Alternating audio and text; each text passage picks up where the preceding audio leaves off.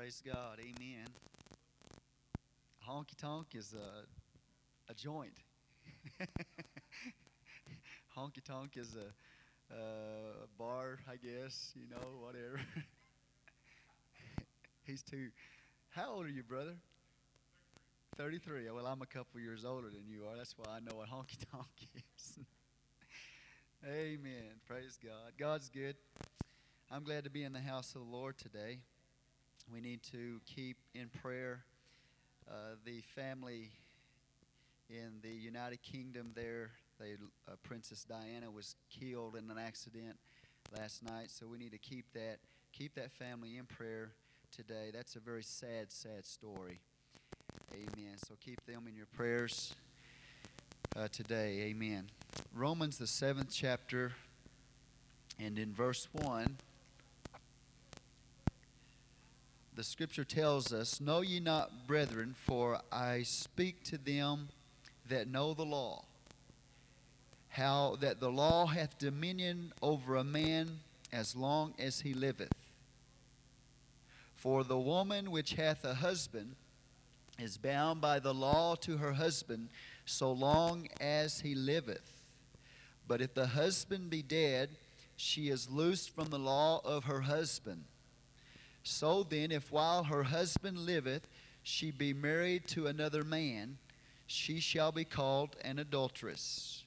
But if her husband be dead, she is free from that law, so that she is no adulteress, though she be married to another man. Wherefore, my brethren, you are also become dead to the law by the body of Christ, that you should be married to another, even to him who is raised from the dead, that we should bring forth fruit unto God. For when we were in the flesh, the motions of sins, or passions of sins, which were by the law, did work in our members to bring forth fruit unto death. But now we are delivered from the law, that being dead wherein we were held, that we should serve in the newness of the Spirit, and not in the oldness of the letter." Let's pray. Lord God, we thank you for your word today. We ask you, Lord, as we seek to understand this portion of Scripture, Lord, that you would give us application, give us revelation, Lord. Take it by your Spirit, God, and apply it to our lives, God, and make it a reality. And we thank you, God, for your precious word today. In Jesus' name, Lord, I ask you just to inspire me, ask you to anoint me. Your word is already anointed. Lord, we thank you, God, for your goodness and for your mercy. In Jesus' name, amen. You may be seated. We studied in the 6th chapter of the book of Romans last week that we are free from sin. We have victory over sin. Sin is we are dead to sin, but sin is not dead to us. And we talked about that. But now we come to the 7th chapter, and now we are free from the law.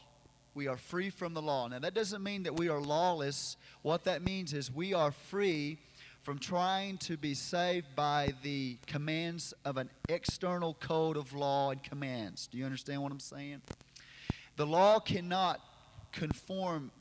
An outside external list of codes and commands cannot force the flesh into subjection. It didn't happen. The law did not accomplish victory and salvation and power over an evil nature called sin.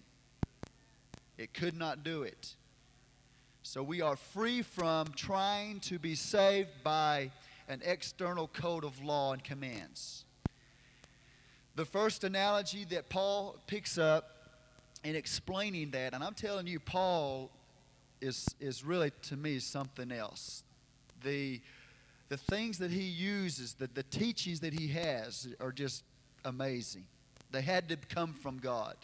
He could not have sat down and thought these things through and come up with them on his own. These things came from God. They were inspired by the Holy Ghost. So Paul began to write, and he talks about if you'll look with me, he says, "Know ye not, brethren, for I speak to them that know the law, how that the law hath dominion over man as long as he liveth." So what we see here, then he talks about, "For the woman which hath a husband is bound by the law to her husband so long as he liveth." But he's not talking about really a physical relationship of a husband and a wife here. That's not his point here. He's not trying to teach us about marriage in a physical sense.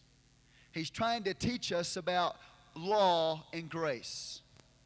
And what he's showing us here is this, that we are the woman. Verse 2, look at it. "For the woman which hath a husband is bound by the law." So you and I are the woman here.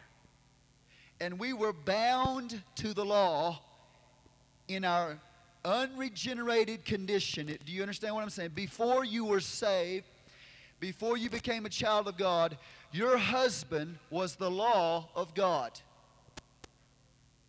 Amen? Your first husband was the law of God before you were saved. And that meant this: the law, that old husband would walk in, you were his wife, and that that husband would begin to demand and command. And he was, every time he walked through the door, he was commanding and demanding that you do this and that you do that. It was a continual thing. Perfection walked through the door, and perfection said, you have to be perfect, and you have to do this, and you have to do that. You have to obey this command. You have to obey this demand. And so that husband was constantly barking its laws and its commands to that wife. And that wife, when she would hear that husband demanding and commanding and demanding perfection, she would listen to that voice of that husband, and within her, she knew that the commands and the demands of that husband were right. That what that first husband required, perfection and continual commanding, was actually right. You with me? So that wife would get up and she would try her very best to be perfect and try her best to fulfill every command and every demand, and that husband would never help her. The husband, that law, would only constantly command and demand, but would never get involved in helping her do it. And that's the way the law is personified here, as a demanding, commanding husband that demands perfection from a clumsy wife who does not have the ability to do what the husband requires. But yet she knows that what he's telling her to do is the right thing, but she's so clumsy. And the husband walks in and says, do this. And so she tries to do it because she knows it's right. She's got her command, and she walks over there and she tries to fulfill that command. And she clumsily messes up every time, trying over and over and over and over to obey the command. She knows it's right, but she's so clumsy. And that's the way you and I were before we were saved. The law was the husband over us that demanded absolute perfection. Every day it walked through the door, it demanded, it continually commanded, but it never came into my life to help me with those commands. And so I was like a clumsy wife trying to fulfill the demands and commands of God himself, always coming up short, always struggling, always messing up, knowing that it's right, but unable to do it. And so this wife, struggling and trying to do what is right, but clumsily failing there, she begins to desire and long in her heart that husband would just die. I wish this man would just die so that I could get married to somebody else. But you see, the law came from God. And the law was perfect. It was God's word. So the law couldn't die. So what are we going to do if the husband can't die so I can be free to marry another? What are we going to do? Are we constantly going to be under the commands and demands of the law, clumsily trying to fulfill them, but always coming short and always failing and never having any help? Amen. Longing that husband would die so you could get, but it can't die because it's God. It came from God. So the scripture tells us, verse 3, so then if while her husband liveth, she be married to another man, she shall be called an adulteress. But if her husband be dead, she is free from the law, so that she is no adulteress, though she be married to another. Because death breaks all contracts.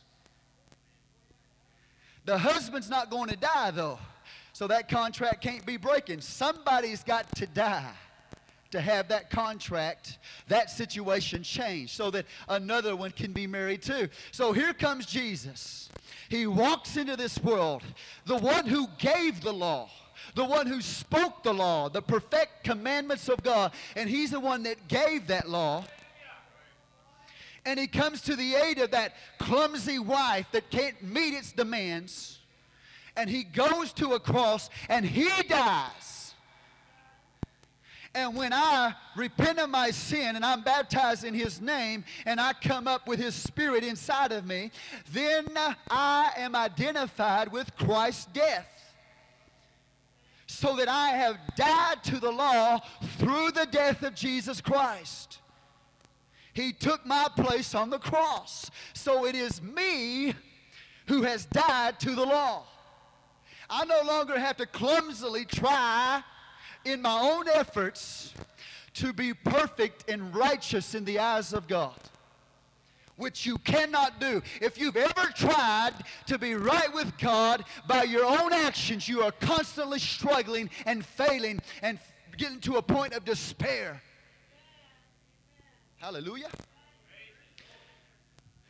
I'm talking about Christians and non-Christians alike. Amen. You with me so far? Let me give you an example. The other day I was driving to Midland. No, actually I was coming back from Midland and I noticed something. I looked up there at the sign, and on that sign it said speed limit 70 miles an hour. The sign tells me what is demanded of me. Tells me this speed limit is as far as you can go. You can't exceed it. If you do, then you get in trouble. You break the law, you pay the price. So I have the law. It's out there. It's external. It's an external sign. But how many of us in this place have ever just pushed the pedal a little further than the speed limit? Now don't lift your hands. I don't want you. But you see the external sign, the external code that was there didn't keep me from exceeding the speed limit a little bit. Amen? But then I noticed something else. All of a sudden I got into some traffic and they were slow as turtles. They weren't even going the speed limit. They were going about 10 miles below the speed limit. And I just happened to look up, and here comes a highway patrol in the lane with us, driving beside us. And when the lawgiver came beside us, we didn't care what the speed sign said. We automatically started driving below the speed limit. And those people were driving 10 miles below the speed limit. I said, hey, what's wrong with you? I mean, that's the law. That's the limitation. And he's right alongside us, I know. And because he's with us in there, we are automatically obeying that law. But I said, I know I can go 70, so I'm going to cruise on up to 70. I'm going to leave y'all behind. I'm not afraid of him. But the point is that the lawgiver came alongside us. And when the lawgiver came alongside us, we automatically obeyed the external sign. You've got to get a hold of this. If you've never been through this, you will someday in your life. You will try to be right with God in your own efforts, and you will miserably fail and beat your head against the floor and say, God, why can't I get the victory over this nature? And God says you can't. You're a clumsy wife trying to obey the commands and demands of a perfect husband who will not help you. All the wives say amen. You've been there. You know what I'm talking about. And all the husbands say amen, because you've been there at one time. You've been that commanding, demanding perfectionist. Are you with me today? Who would not help your wife, and she in despair tries and tries and tries. She just gives up and says, I wish that old man would just die. Well, Christ is telling us, the Lord is telling us here, that a death has taken place. And the old husband no longer is over you and in control of you. You can be married to another husband. His name is Jesus. And when Jesus comes, he's going to come and he's going to bring his commandments. And he's going to bring his demands. But he's going to come inside of you and he's going to help you do it. He's not just going to say do it and not help. He's coming in and he's not only going to help you, but he's your husband who demands and commands. He's going to do it all for you. So my wife would love that. If I walked in and started demanding and commanding and say, would you do this, would you do that? And then after I gave the commands, I said, go ahead and lay down, honey, rest a little bit. I'll do it all for you. Then she'd be free. She'd feel good, amen. So that's the way we should be today in Christ, understanding that now, because he died on the cross, and I died with him and I was buried with him, I've come up, he's entered inside of me, and I'm married to Jesus, and I am the bride of Christ. I'm no longer the wife of the law. Whoa. Now, this is going to be very important for you, because every one of us at times like to stick our toes back into the law. Every once in a while, we want to go get that husband, the law, and bring him back in our lives and say, I can do it. I can live it. You with me? Uh-oh. Praise the Lord. But God is showing us a principle here, that we are dead to the law. It no longer has dominion over us, no longer controls us. We have a new husband. His name is Jesus, and he comes inside of us, and he does it all. He's the lawgiver. And so I automatically do that which is what I'm supposed to do when I'm under the control of the Holy Ghost. You with me today? If I go to the Word of God right now, and I start preaching holiness principles, principles of living the way that we're supposed to live, and all those principles, and I bring those principles to you, then you, like a clumsy little wife, will try to obey them. But you'll struggle, and you'll fall down, and you'll take up the things you know you're not supposed to do. You with me today? If I preach those external codes to people who don't know Christ, they will constantly struggle. But when I bring the Word of God and I preach the Word of God to people who are filled with the Spirit of God, the Spirit of God will make it automatic.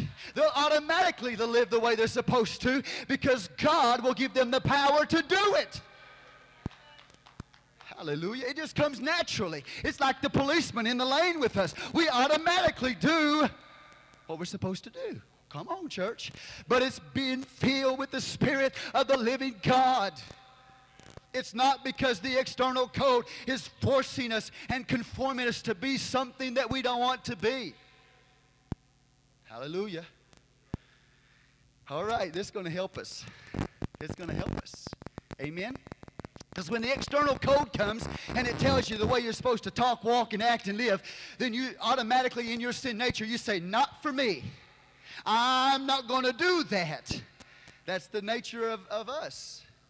Praise the Lord.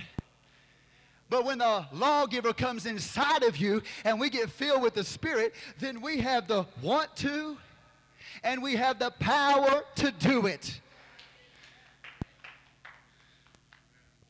That's how you know if you're controlled by the Spirit of God, where your priorities are. Hallelujah. Somebody say, praise the Lord. Look at verse 4. Wherefore, my brethren, you also become dead to the law by the body of Christ, that you should be married to another, even to him who is raised from the dead, that's Jesus Christ, that we should bring forth fruit unto God. We are not lawless once we are children of God. It's that now we're married to Christ and He does it for us through us. And we produce and we bear fruit. Righteousness is a fruit of a truly born again person. Y'all with me so far? The Bible tells me, verse 5, for when we were in the flesh, let's all say in the flesh. Before we were born again, we were in the flesh. Didn't know Jesus. Jesus wasn't in us. When we were in the flesh, the old sinful nature was controlling our lives. The Bible says, for we were in the flesh, the passions of sins, which were by the law, did work in our members to bring forth fruit unto death. Before you knew Christ, you sinned automatically. Oh, you got to hear this. It just naturally happened. My little girl doesn't have to try to do wrong. She just does it. I picked her up the other day and I said, talking to my wife, Christina, I said, Christina, bless her heart. We asked her, why did you do that, Victoria?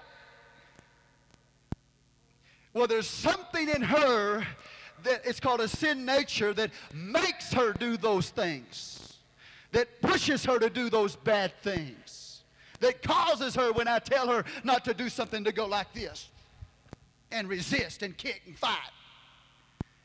I didn't have to teach her that.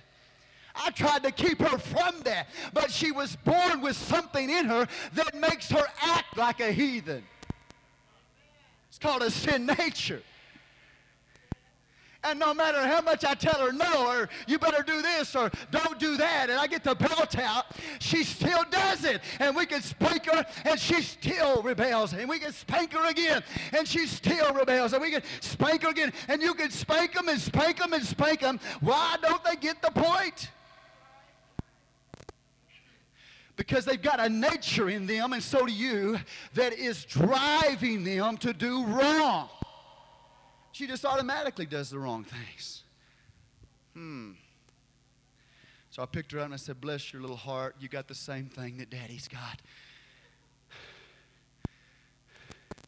And I started talking to her. I said, Victoria, let me explain to you. You got something in you that makes you do those bad things, and you got it from Daddy because He's got it in Him. So we just automatically produced wrong things because we had a wrong nature controlling our lives. And we've got a wrong nature controlling us, you're going to do the wrong things. Woo! But when you've got a new nature come inside of you, then the new nature is going to make you live righteously and produce right things automatically. It's just going to happen when you're full of the Spirit of God. And you're no longer trying by an external code of things to measure up and say, here's the measurement. I'm going to try my best to do it. But now God comes up inside of you and gives you the want to. I want to do that, praise God. Automatically, I'm going to live for Him. Automatically, I'm going to be righteous because God's in control. And if God's in control, then I'm going to obey Him automatically. But if God's not in control and the old nature's in control, I'm going to follow the dictates of the old nature. Hallelujah. Here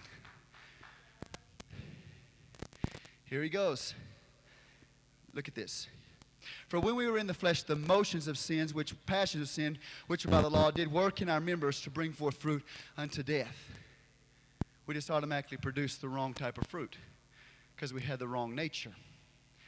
Praise the Lord. But notice he said, motions of sin, passions of sin. Not all of our passions are sinful. Did you hear me? Not every desire that you have is wrong. There are a lot of good things in life that you and I can enjoy, and we can enjoy life, and we can enjoy God, and we can have fun living for God. But a lot of times people have defined having a good time with sin. You don't have to sin to have a good time. You can have passions and want to be happy and want to enjoy life and still live for God. How many of y'all believe that? I wouldn't enjoy going out there and just getting loaded and the next day waking up throwing my guts out. What fun is that? There's no fun in that. Amen? That's wrong. But I can enjoy life and enjoy God, and when I come to church, I want to dance, man. I got it in me. I love to dance, but I'm going to dance with God. I don't know how, but I'm going to. Y'all look. Amen.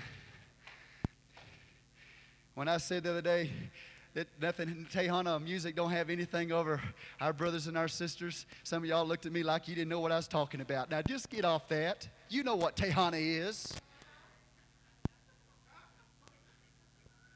But in church, you're going to act all holy. What Tejana, what's that? Yeah, okay. Just sit there and act like you don't know what I'm talking about. So when you come to the house of God, honey, and we start praising and singing to God, friend, the Bible says, dance before the Lord. He put the dance in me. I'm not going to come to church and just be a dead. You know what? That's why people long for things in the world, because they don't come to church and live the way God wants them to live and dance before Him in church. So they want to go out in the world and live in the world, and so the world can let them dance. No, God said, come in here and dance. Enjoy your walk with God. Enjoy your life with God. The things that He's holding back from you are not good for you anyway. Amen? You're not living until you're living for God. Hallelujah. So he said, he talks about the passions of sin, not just passions. God gave you your passions. But they have to stay within the will of God. As long as they stay within the will of God, then you're not sinning. Praise the Lord. Okay, so he says in verse 6, but now we are delivered. Let's all say delivered. We're delivered. We're set free. Everybody say, I'm free. Do we really believe that, though? Do we really believe that we've been set free? That we're delivered? The Bible says we are delivered from the law, that being dead wherein we were held, that we should serve in the newness of the Spirit. We're going to serve, yes, but how are we going to serve God? In the newness of the Spirit. We're going to get a new life. And when you get a new life, the new life is just automatically going to want to serve Him. Praise the Lord. Thank you, Jesus. Let's all say new life, new spirit. This is going to be the key to the whole thing. I'm going to go through the first about 5 or 6 verses of chapter 8. You got to hang on with me, all right? Is this blessing you? Is this helping you? Here the Bible tells us that it's in the newness of the Spirit and not in the oldness of the letter. You cannot force the old nature to conform to the law of God. You cannot. You believe that? We're going to find out why. The scripture tells us, now, okay, all right, we're free from the law, right? We have become dead to the law so far as trying to be right with God by obeying its commands and clumsily failing. So now it almost makes you think that there's something wrong with the law. But there's nothing wrong with the law. The law's a good husband. The law's a perfect husband. Nothing wrong with the law of God. It came from God. Verse 13 says it's holy, it's just, and it's good. Nothing wrong with the law. The problem is with you and me. That's where the problem is. So now he's going to talk about the law. He says, what shall we say then? Is the law sin? God forbid. Nothing wrong with the law. But he says, nay, I had not known sin but by the law. See, the law is good. How is it? What is the purpose of the law then? What is its purpose? It's to reveal to you and me sin in my life. So the law's good as long as it stays within its purpose. And that's to show you and I that we are in need of a Savior. He says, I wouldn't have known about sin but by the law, for I had not known lust, except the law had said, thou shalt not covet. Thou shalt not covet is one of the 10 commandments in the Word of God. And we know those that say, thou shalt not kill, thou shalt not steal, thou shalt not commit adultery, thou shalt love thy father, thy mother, you sure honor them. And we know those commandments, right? On and on it goes. The Lord thy God is one Lord. We know those commandments. But then Paul says, you know, I kept all of those. I didn't kill, I didn't steal, didn't commit adultery. So he thought, I'm doing pretty good. I mean, God must really, really love me. God must look at me and said, because he hadn't done that, he hadn't done this, and he hadn't done that, he must be, I really love him. But then all of a sudden, the law comes and says, Paul, do not covet. Oh, when that comes along, then now Paul he knows he's failed. Because covet is evil desire. Evil desire. See, the law can say, don't do this, don't do this, don't do this. And we can read it all there, right? And in our heart, we're standing there. I want to do that. I want to do this. I want to do that. The desire. It never helped the desire in us. Are y'all with me today? The law can say don't kill, but when I get angry enough, I want to kill. That's my desire. That's coveting. That's wanting to do it. The law can say don't steal, but have I ever wanted to steal? The law can say don't commit adultery, but have I ever wanted to commit adultery? If I have, then I'm slain by the law. Come on. Paul said all the externals, no problem. I got those. But I had a problem with desire. I wanted to do them. Have you ever wanted to do them? If you've ever wanted to do them, then the law has slain you.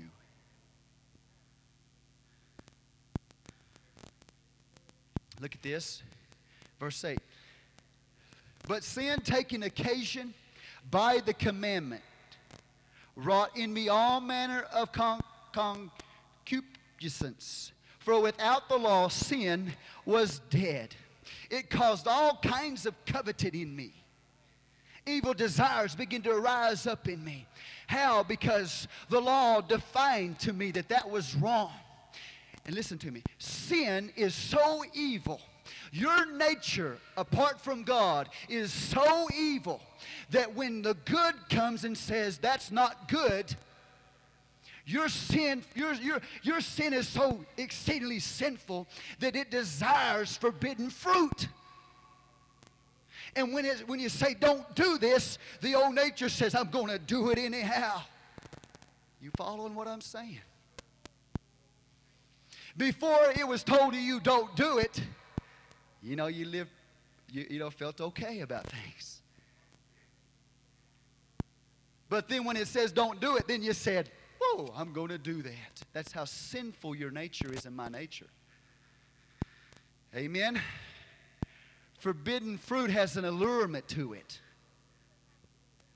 Praise God. Why does forbidden fruit have an allurement to it? Because you and I have a nature. When the word says that's forbidden, you have a nature in you that's so wicked that wants to go for forbidden things. You with me today? I wish I could get this across to you. Israel had the command of God, and God said, don't do this and don't do that. And here's what Israel said. They said, all thy commandments we will keep. In their pride, in their self-righteousness, they proclaim, we can do it, God. We can do what you said, God. And before they knew it, man, they had already broken the law of God, and Moses throws the commandments on the ground. In your pride, you think you're good enough. In your pride, you think you can do it. Praise the Lord.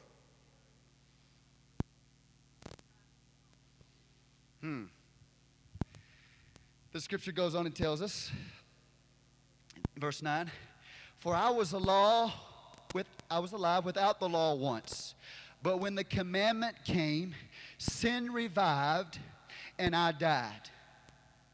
So the law reveals hidden sin in our lives, the hidden sinful things that are in our nature that we don't even know about. Things about us we don't even know about that are in us. The law comes and shows them to us. So then sin comes, it's recognized. And then whenever it's forbidden, the old nature is so sinful that it desires those things that are forbidden. He's trying to show you how terrible sin is. He said, I was alive without the law once, but when the commandment came, sin revived and I died. How did that happen? Because the law revealed inside of Paul there was a sin nature. Seemed as though for a while it just lay dormant there in his life. But then the law came and said, this is what's in you, Paul. Now he knows about it. It's no longer hidden. The law reveals it.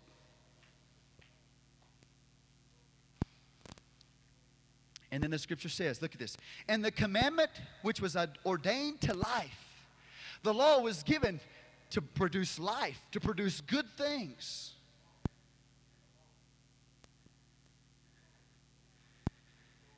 He said, I found to be unto death.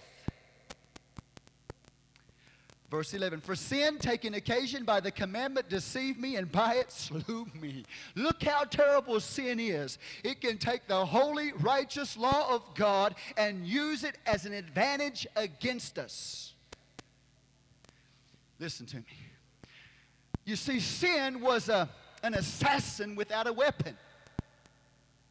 Sin is personified here as a man who wants to kill you and slay you. That nature that's in you wants to kill you. But it didn't have a weapon in its hand. It was an assassin with no weapon. But now the law comes and says, the wages of sin is death. And now so sin, the nature in you, drives you to sin, and then lifts up the weapon of the law and says, now you've sinned. I deceived you into sinning, and now I've got a weapon. It's the law of God. And the law of God says you deserve to die. And so sin takes up the law of God and uses it as an advantage to kill you with it.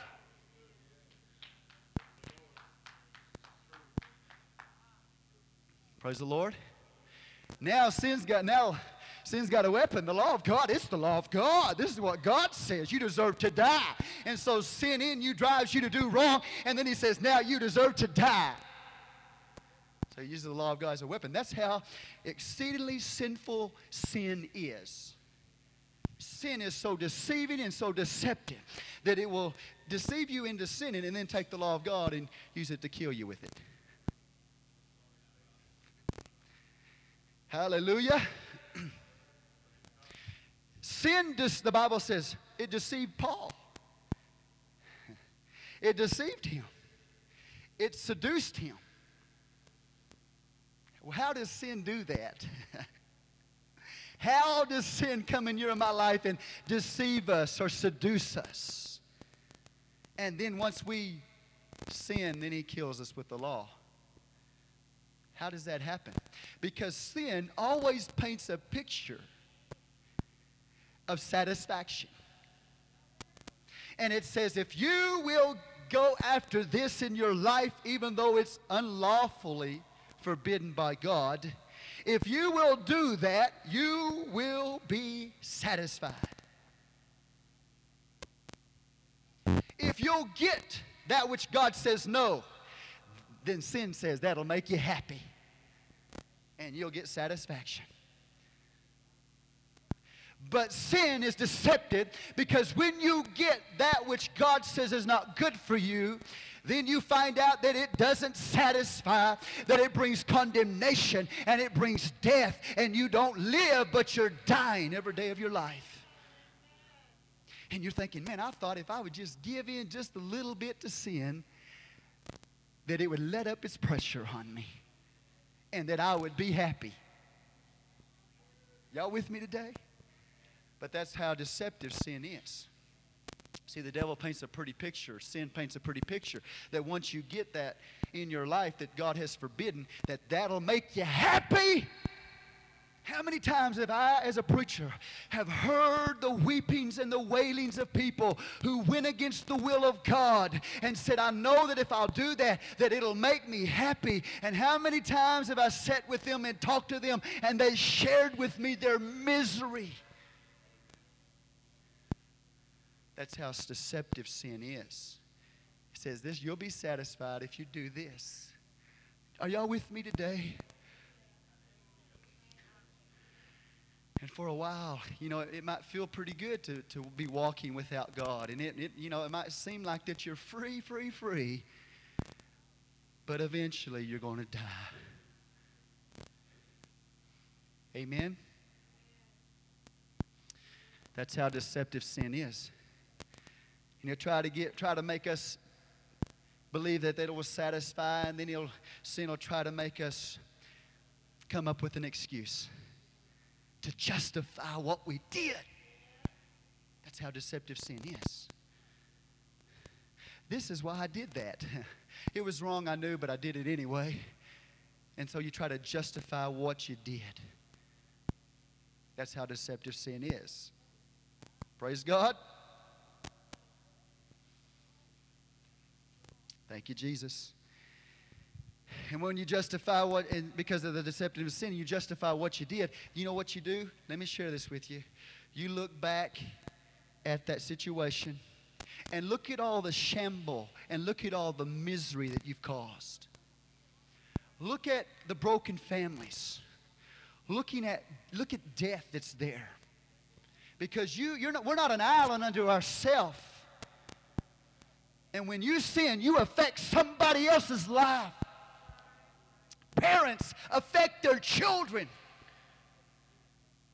Husbands affect their wives. Wives affect their husbands. And you can look back and you see all the wreck and misery because sin deceived you into thinking that was going to be what you were looking for. Oh, it's so deceptive, church. It tries to deceive me constantly. It constantly tries to deceive you. You see, none of us are exempt from this nature. You have to be on guard all the time. If you're not, boom, you get drugged down by sin. Somebody's got to hear me. Now, I want to show you this.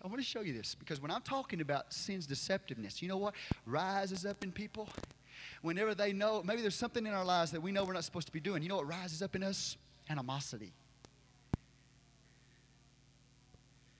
Sometimes people leave church mad as a hornet. You know why? Because the word touched their life. It touched their life. Praise God. And then they go out in the world and they try to come up with an excuse as to why they're not in church anymore.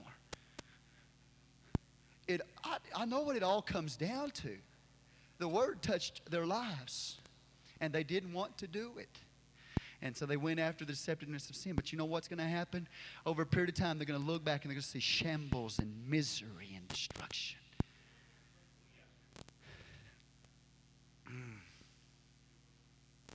Amen? Y'all with me today? That's how deceitful sin is. Then he says this, it deceived me and then it slew me. It took the law of God. Once I fell into sin, thought it was going to satisfy, then the sin took the law of God and killed me with it. And I stand there as a dead man.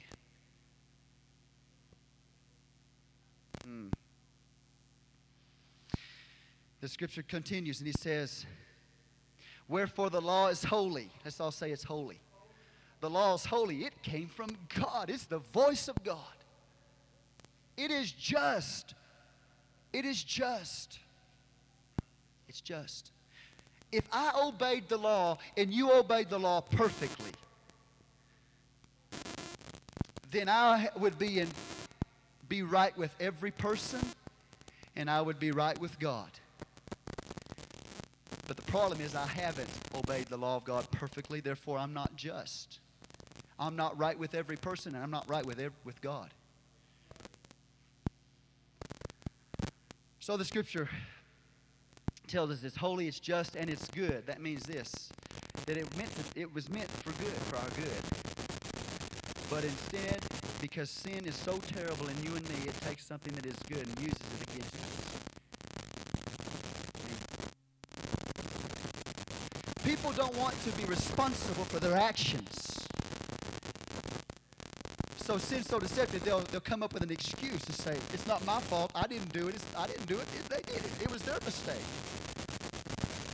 I'm in the mess I'm in because somebody else did it. Come on. Hey, are y'all with me today? And in some cases, that could be the case, but it takes two to tango, honey. How many of y'all believe that? I've been around, long enough to know it takes two to tango. And I'm telling you, when I hear one story from somebody about somebody else, I can go to that other person and find out another story from them.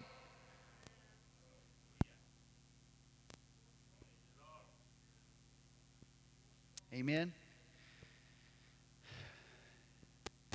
Verse 13. What was then that which is good made death unto me? God forbid. I'm not lawless. He's not telling me I'm lawless. Hang in there. He said, but sin, that it might appear sin, working death in me by that which is good, that sin by the commandment might become exceedingly sinful. The law shows how bad sin is. But you see, when I look at something that's bad, I think, that's not too bad. Men and women say, that's not too bad. But God says, look at the law. The law shows you how bad it really is. The things we say, oh, that's not really too bad. That's human flesh. That's the flesh. Praise God. Look at verse 14. For we know that the law is spiritual, but I am carnal, sold under sin. The problem is not with God. The problem is not with His law. The problem is with you and me. We're carnal. We walk after the dictates of the flesh, the sinful nature, apart from God. Amen? Oh, this is talking to us this morning. I feel it in the Holy Ghost. The problem is with me. Look at verse 15.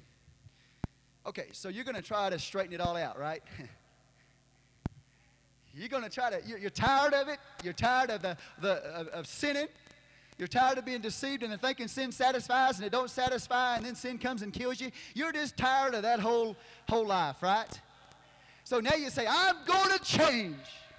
I'm going to stop this, I'm going to stop that, and I'm going to do this, and I'm going to do that which is right. I'm going to live for God. And you go for a week and you fall flat on your face. And you get back up and you say, I'm going to try again. And you fall flat on your face. And you get tired of falling on your face. And I get tired of falling on my face. I'm tired of being a clumsy wife. And you say, I'm not going to do it again. And you do it one day later. You do it again. And you fall again. The problem is you're saying I, and your own effort is involved.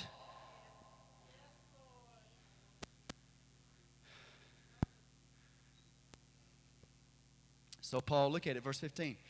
For that which I do, I allow not. For what I would, that do I not. But what I hate, that do I. I am unable to defeat this in my life. I can't defeat that impulse and that drive to do wrong. And when I want to do the right, I do the wrong. And when I don't want to do the wrong, I do it anyway. And I'm struggling, and I'm constantly failing.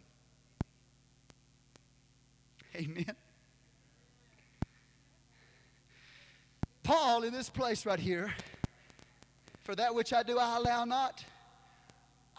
Paul doesn't even understand why he does them. Do you follow me? You know it's wrong and you do it anyway, and you stand back and you say, why in the world did I do that?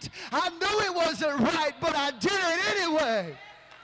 Why did I do it? I don't understand myself. I don't understand my actions. What's going on? Inside of me, I know what's right, and I want to do it, but I don't do it. And I stand back and say, why did I do that?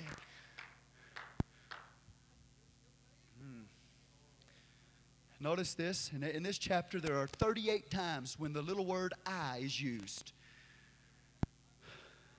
Paul had a disease. It's called itis. Itis. Own effort.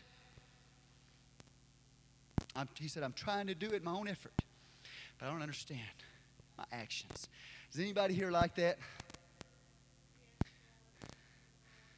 I know what this is all about.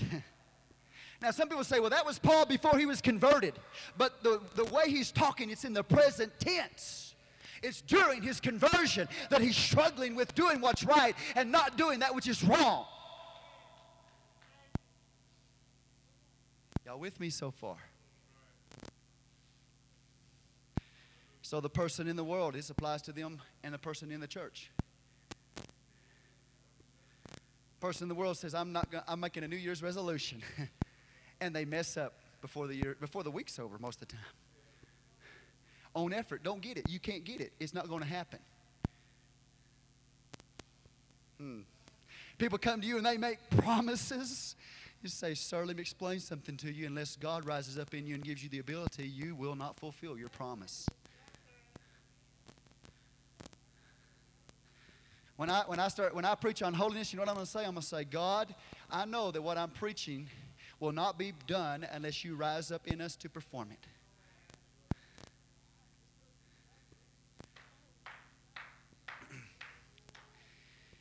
Verse 16, if then I do that which I would not, I consent unto the law that it is good. Praise God. Because he says the law says it's wrong, and so when I do the wrong and I say it's wrong, then I'm saying the law is right. Amen. Oh, praise God. This is talking to everybody here, and I love when God talks to every one of us. Every one of us. I'm not talking down to you. I'm talking to us. If then I do which I would not, I consent to the law that is good now, then it is no more I that do it, but sin that dwelleth in me. That's the problem, is I've got a nature that is so powerful. There's a principle in me that is so powerful that it not only gives me the capability of doing wrong, it pushes me to do wrong.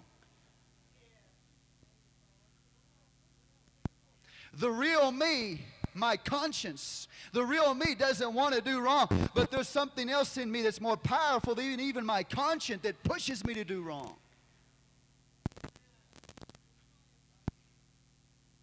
And what is it? Sin that is in me. Amen? Verse 18, for I know that in me, that is in my flesh, dwelleth no good thing.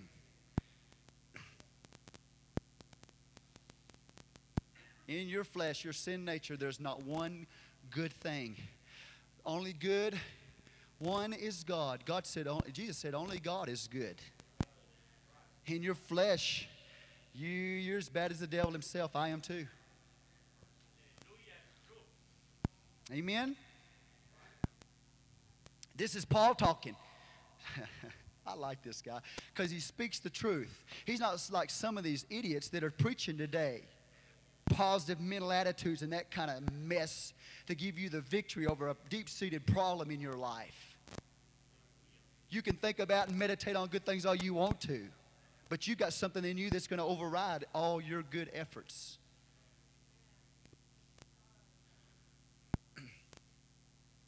Praise the Lord. Verse 18, he said, I know that in me dwelleth, that is in my flesh dwelleth no good thing, for to will is present with me. But how to perform that which is good I find not. I'm desiring to do what is right, but I don't have the power to do it. I've got a desire. Do you have a desire to do what's right? Everybody here does. The people in the world want to do what's right. Their conscience does. Their conscience can look at the Word of God and say, that's right. They say amen to the preacher when he's preaching the Word. The people in the world, because their conscience says, I know that's right and I desire to do it. They want to. The only people that don't want to do what's right are people who have become reprobate. A reprobate is a person who has gone so far, his conscience is seared, and he can't be saved. He's already been predetermined for damnation. He's completely under the control of the sin nature. Amen. Are y'all with me today? See, it's dangerous when you walk in the carnal mind. You let the old nature control you. Then you move from the carnal mind to reprobate. And pretty soon you get so far away from God that God himself can't save you. That's how dangerous it is. Y'all with me so far? No, and there's no such thing as once saved, always saved, honey. Throw that out your mind.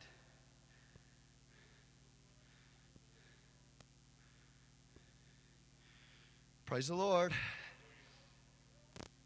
So he says, for the good that I would, I do not, but the evil which I would not, I do. He acts contrary even to his own desires. Now, I'm not going to say it because I know everybody in here's got that problem. I was going to say, well, no, that's not y'all's problem, but it is. We all act contrary to our desires to do what's right. The Bible goes on and tells me, and now if I do that I would not, it is no more I that do it, but sin that dwelleth in me, the power of sin. The power of sin. Then he says, I find then a law that when I would do good, evil is present with me. There's 4 spiritual laws, 4 principles that I'm about to teach you. The first one is the law of sin. He said, whenever I do good, he said, I find that in me there is a law. He said, I find evil is present with me. There's something working in me that's evil. That's why I do what I do. Amen. He said then, for I, look at verse 22, when he says I delight after the law of God, after the inward man. So the second law we see is the law of God. And he said, the inward man, my conscience delights in the law of God. How many of you ever say amen to that? Inside of you, in your conscience, you delight in the things of God. He said, I delight in the law of God. I love his commandments. Ooh, the commandments of God show his greatness. Show how awesome he is. David said, I love his law. I meditate on his law day and night. And your conscience loves the law of God. Praise the Lord. So we got one law is the sin nature, and number two, the law of God. Number three, the law of your mind, the law of your conscience. He says this, but I see another law in my members, warring against the law of my mind. Number three, the law of the mind is your conscience. But he said there's a law in my members. That's the law of sin and death, the sin nature. I see another law in my members, warring against the law of my mind. I see the law of sin and death working in my members, working against my conscience, bringing me into captivity to the law of sin, which is in my members. Okay, y'all with me so far? So in your mind, your desire, your conscience wants to obey the commandments of God, the law of God. But you see inside of you that when you say, I'm going to obey God's word, you see something rise up in you, another law. It's called sin and death. And sin and death overpowers your will. It overpowers you want to do what's right. Listen to me. But your conscience is not powerful enough to overcome the sin nature in you. If it were, then your conscience would be victorious every time. But conscience is not victorious every time. Sometimes the sin nature is victorious over you and controlling you. That tells me that the sin nature is more powerful than my conscience. And it is even more powerful than the external code of God's law.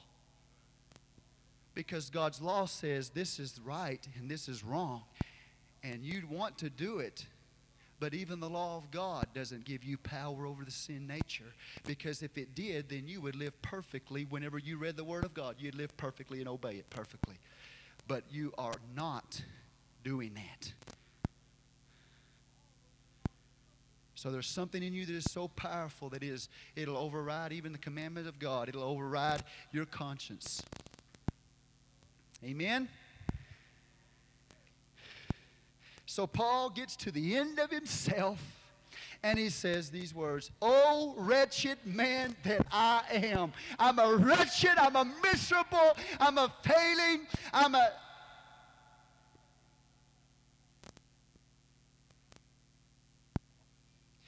Wretched. What am I going to do? I'm trying everything I know to do what's right, and I keep failing. I'm wretched. I'm miserable. I'm a failure. I'm defeated. I don't have joy. Oh, wretched man that I am, who shall deliver me from the body of this death? It's like I'm chained with a dead person on my back, and I'm carrying that dead person around everywhere that I go, and that dead person's corrupting body is corrupting my body, and the disease and the stench is moving into my body, and it's killing me. How am I going to get rid of that body of death out of me? And they would literally do that. When somebody commit murder, they would take that dead person, and for punishment, they would strap that dead person on the back of that living person, and that dead person's flesh would begin to corrupt and kill the other person. And that's the way Paul says he feels about that old nature that's in him. It's like a dead person destroying him and killing him and contaminating him. It's like a cancer. How am I going to get rid of this death trap? How am I going to get rid of that nature that's destroying me? And that's what it is. It's a death trap. It's a death trap. Because as long, you've got to stay with me right now. Don't leave me. It's a death trap because as long as you let the sin nature control you, and if you die under the control of that sin nature is a death trap that will take you to eternal damnation. You've got something in you that'll carry you to hell if you let it control your life. You've got to watch who your master is. You've got to turn around. You've got to get some help, because if you don't, that dead man's going to kill you and take you to eternal damnation. How many people have come to church and said, I'm going to live for God. I'm going to go all the way. I'm going to commit to God. And they go out of the church and they die in the world without God. They were in a death trap. A young man used to come to church. He would pray, go to the altars. He would pray through. You wouldn't see him for a month. He'd walk out of the church. He wouldn't live for God. He'd start partying again. New Year's Eve, he began to drink himself into oblivion. He got drunk. And just before he left his friends, I attended his funeral. Just before he left his friends, he made this statement. He said, now, this is it. I'm no longer going to sin. I'm no longer going to party. I'm going to get totally committed to God. And on his way home, his motorcycle lost control. And he got smashed into a stop sign. And he died instantly. His body, his sin nature, was a death trap that took him to his eternal destiny, a godless destiny. You've got to understand me today.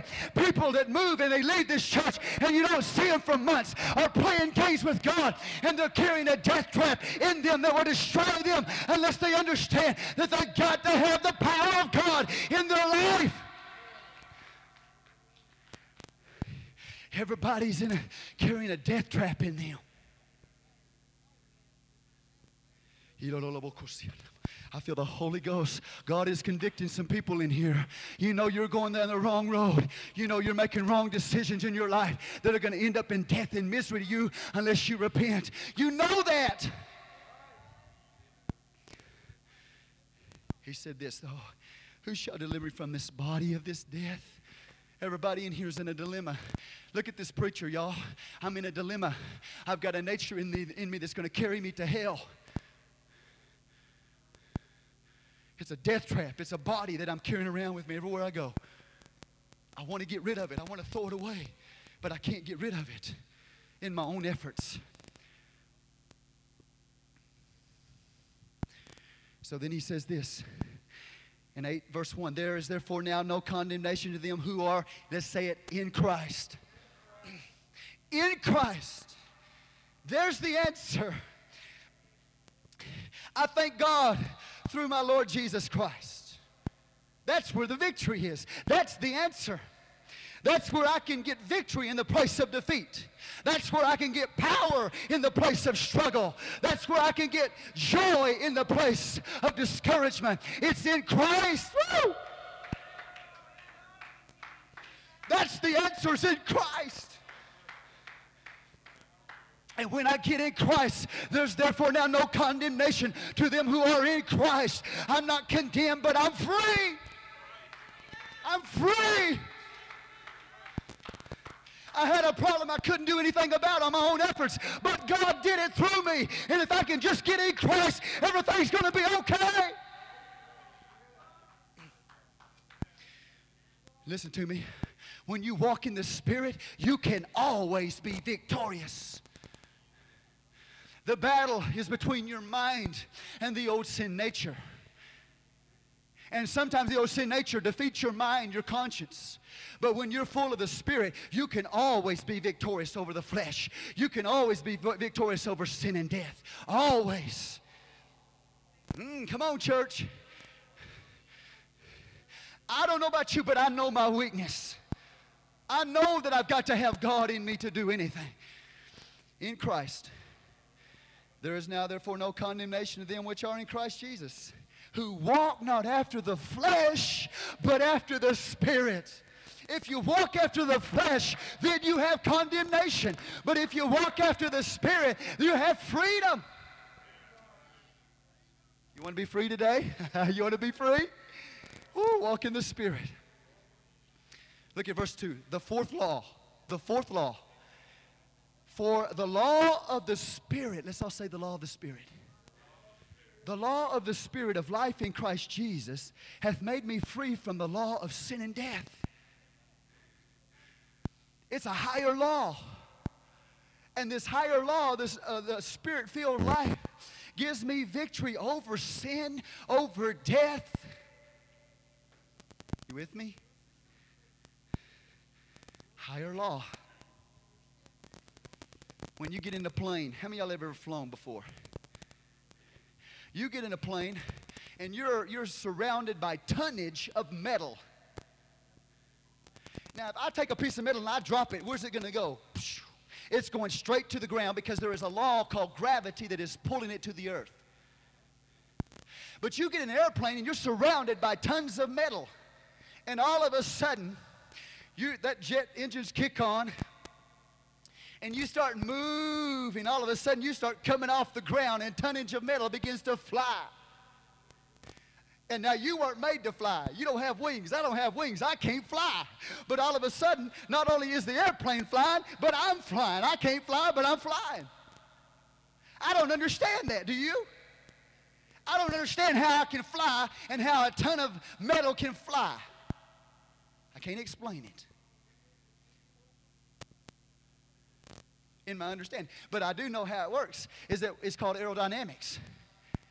And all of a sudden, you get into a higher law. And as that plane begins to move down that runway, all of a sudden it begins to lift up off the ground. And that aerodynamics lifts that plane up, and it's flying through the air. The higher law has overpowered and overcome the lower law of gravity. The law of gravity is still pulling the plane down, and you shut those engines off, and that plane's coming down. But as long as those engines are moving, the higher law is lifting above the law of gravity.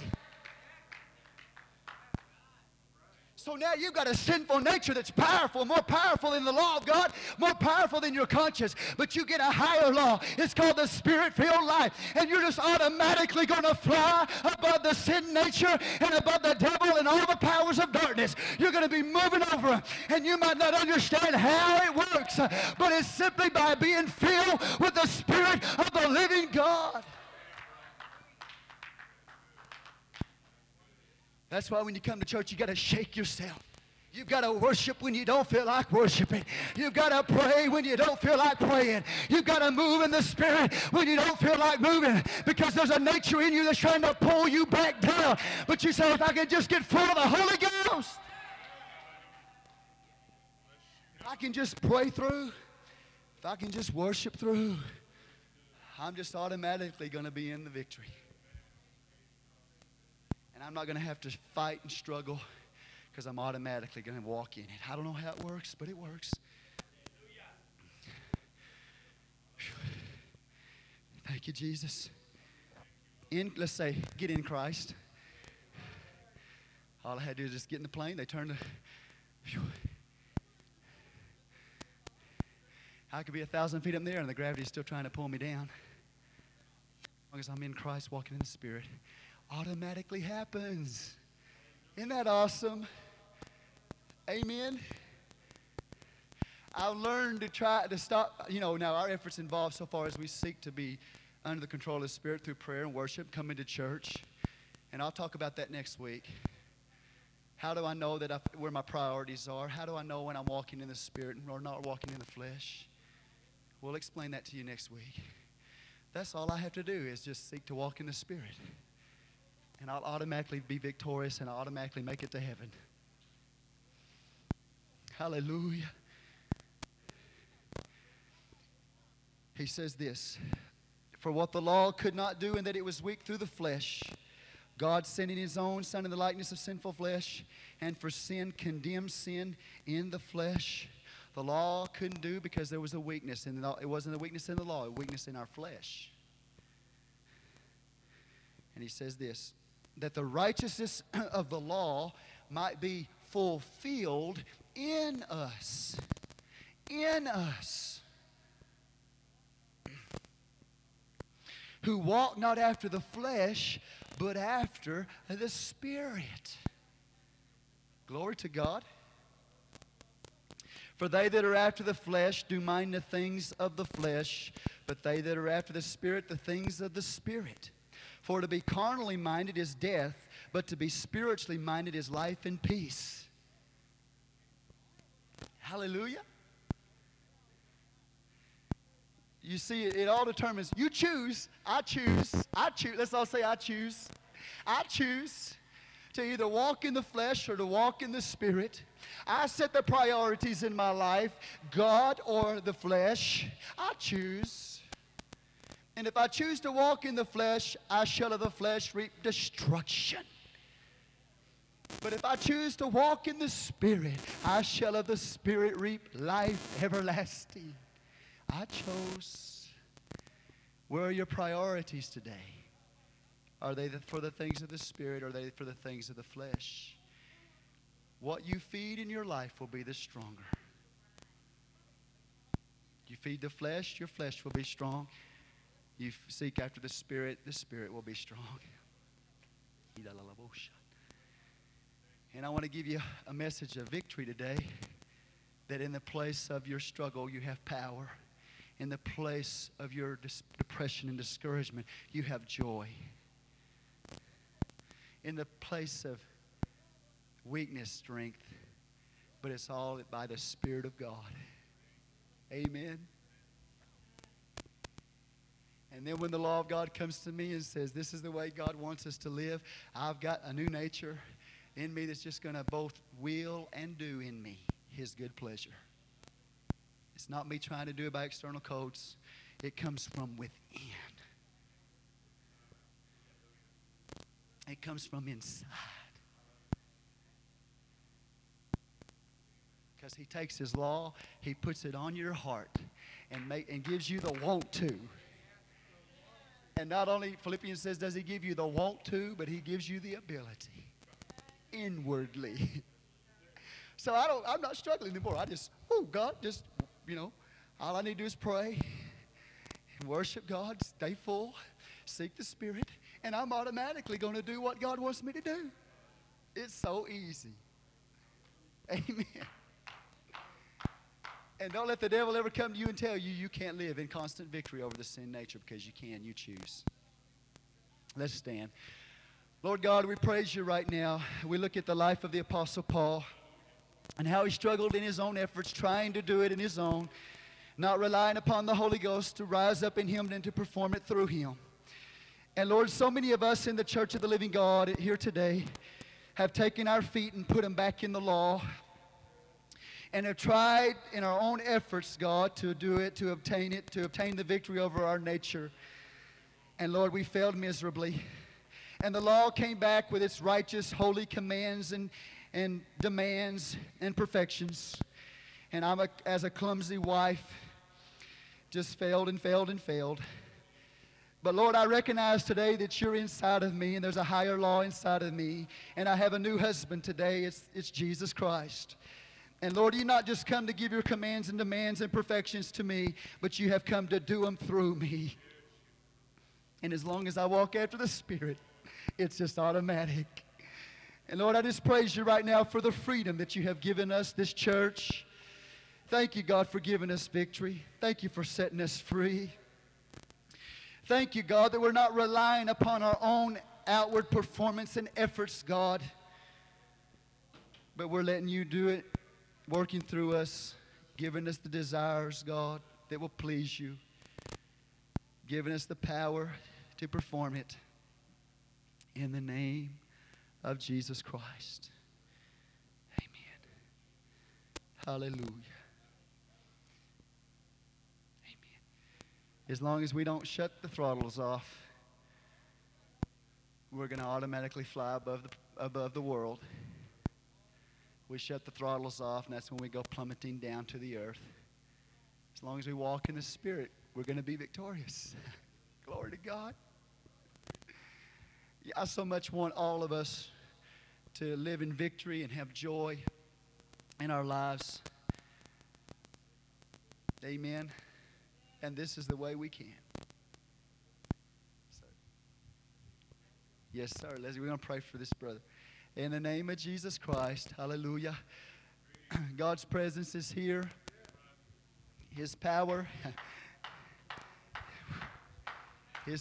overrides all things that are not of Him. Praise the Lord. Brother, what can I pray for you?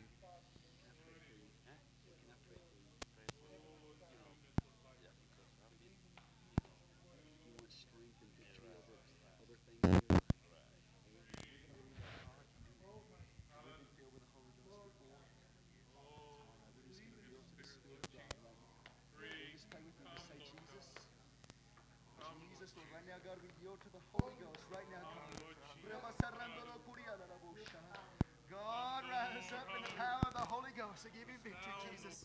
In the name of the Lord. Let them walk in the newness of life. Oh, yes, God.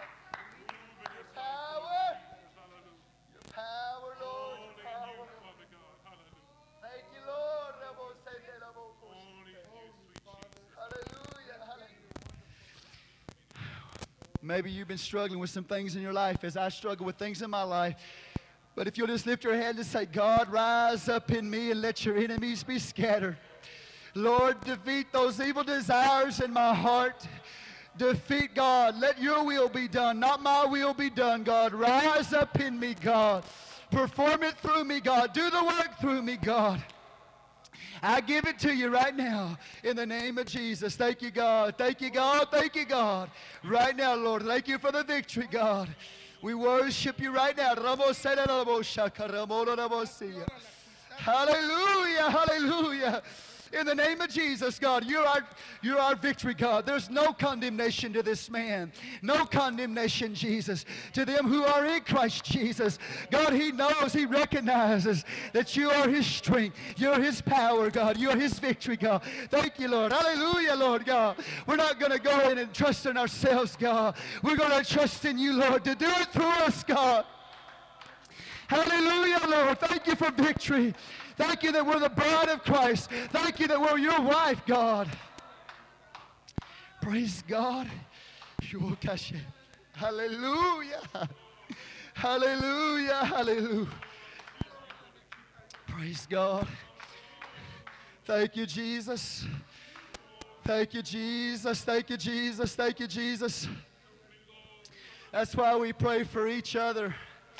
Because when we pray for each other, there's strength there. There's power there that'll come in our lives to give us victory over the things in our lives. I ask this church to pray for me. I want you to pray for me.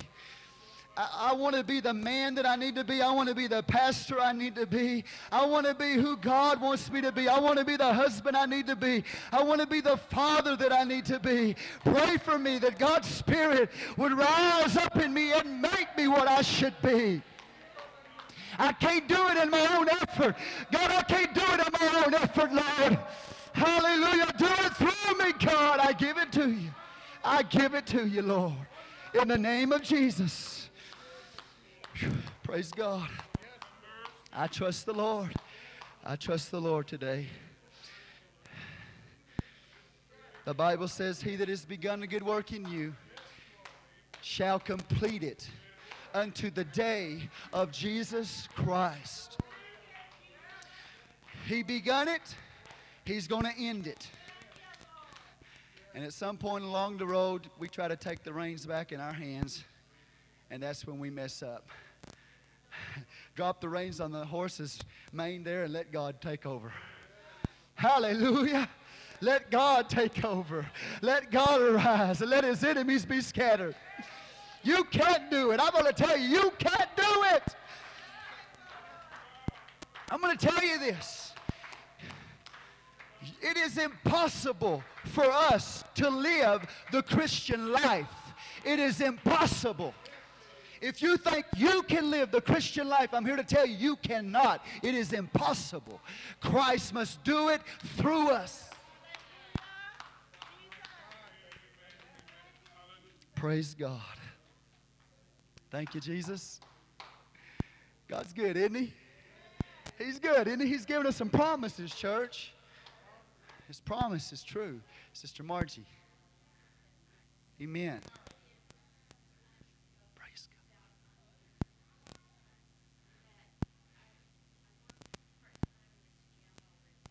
Mm-hmm. Yes, ma'am.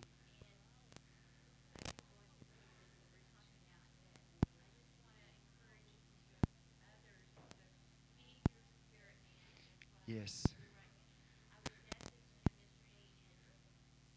Praise God. Mm-hmm. Mm-hmm. Mm-hmm. There you go. Uh-huh.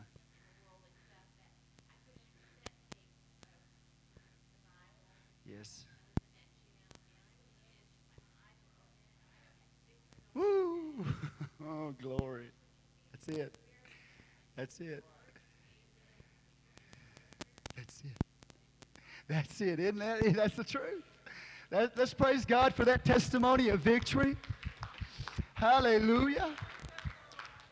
Amen. Every one of us struggle with things like that right there, you know. But if we'll focus on God, that's wonderful. That's what we're talking about here. Is if you feed on the Spirit, you're going to have the victory. Here's the thing, and this is the last thing I'm going to say. The Bible tells us how to think. Amen?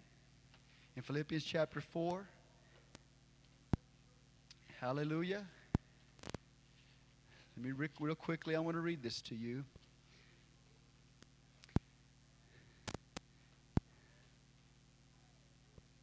Here's what he says in chapter 4, verse 8. Finally, brethren, whatsoever things are true, whatsoever things are honest, whatsoever things are just, whatsoever things are pure, whatsoever things are lovely, whatsoever things are of good report, if there be any virtue and if there be any praise, think on these things. And you know what? If we don't think right, it's going to pull us down.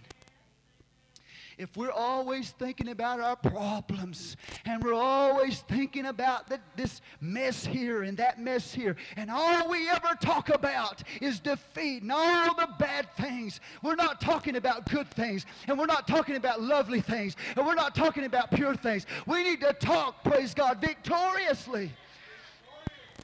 Listen to me. We're the people of God. How would you like, Brother Off? Every time you saw me, I was always telling you my problems.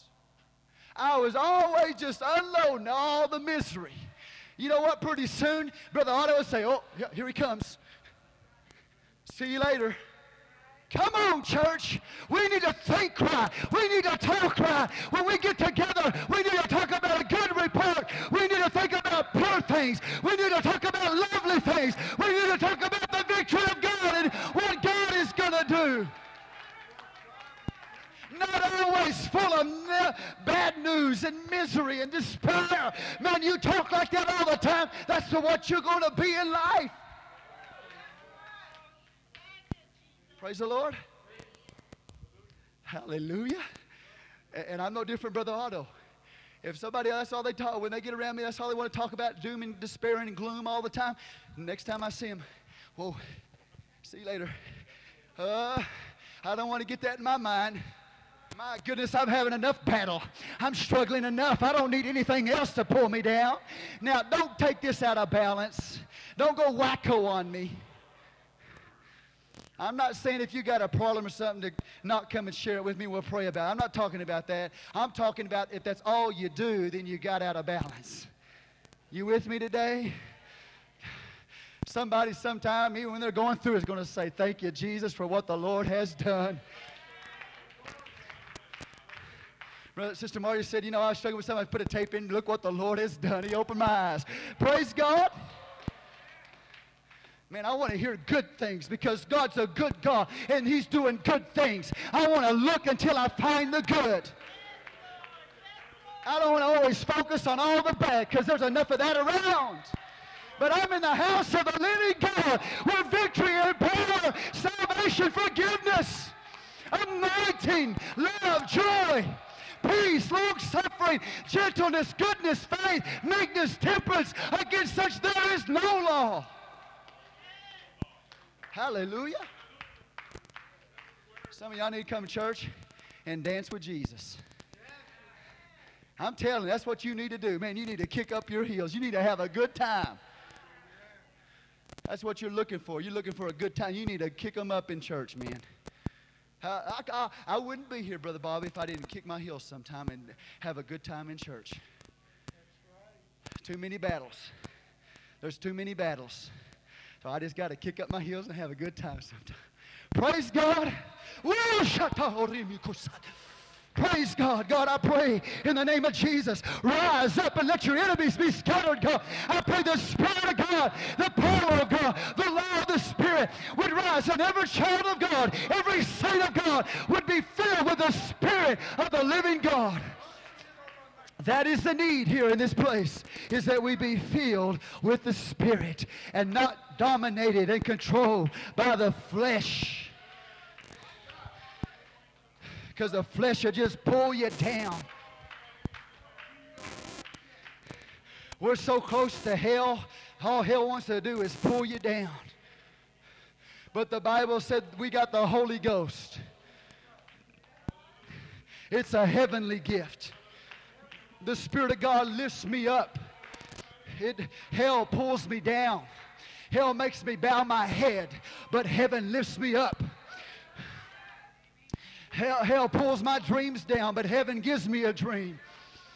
Hell pulls my victory down, but God says, I'm going to give you a high, exalted place, not a low place.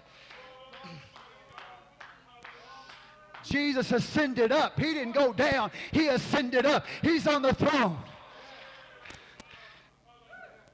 So the Holy Ghost is always going to lift you up. Don't let hell pull you down. Let heaven lift you up.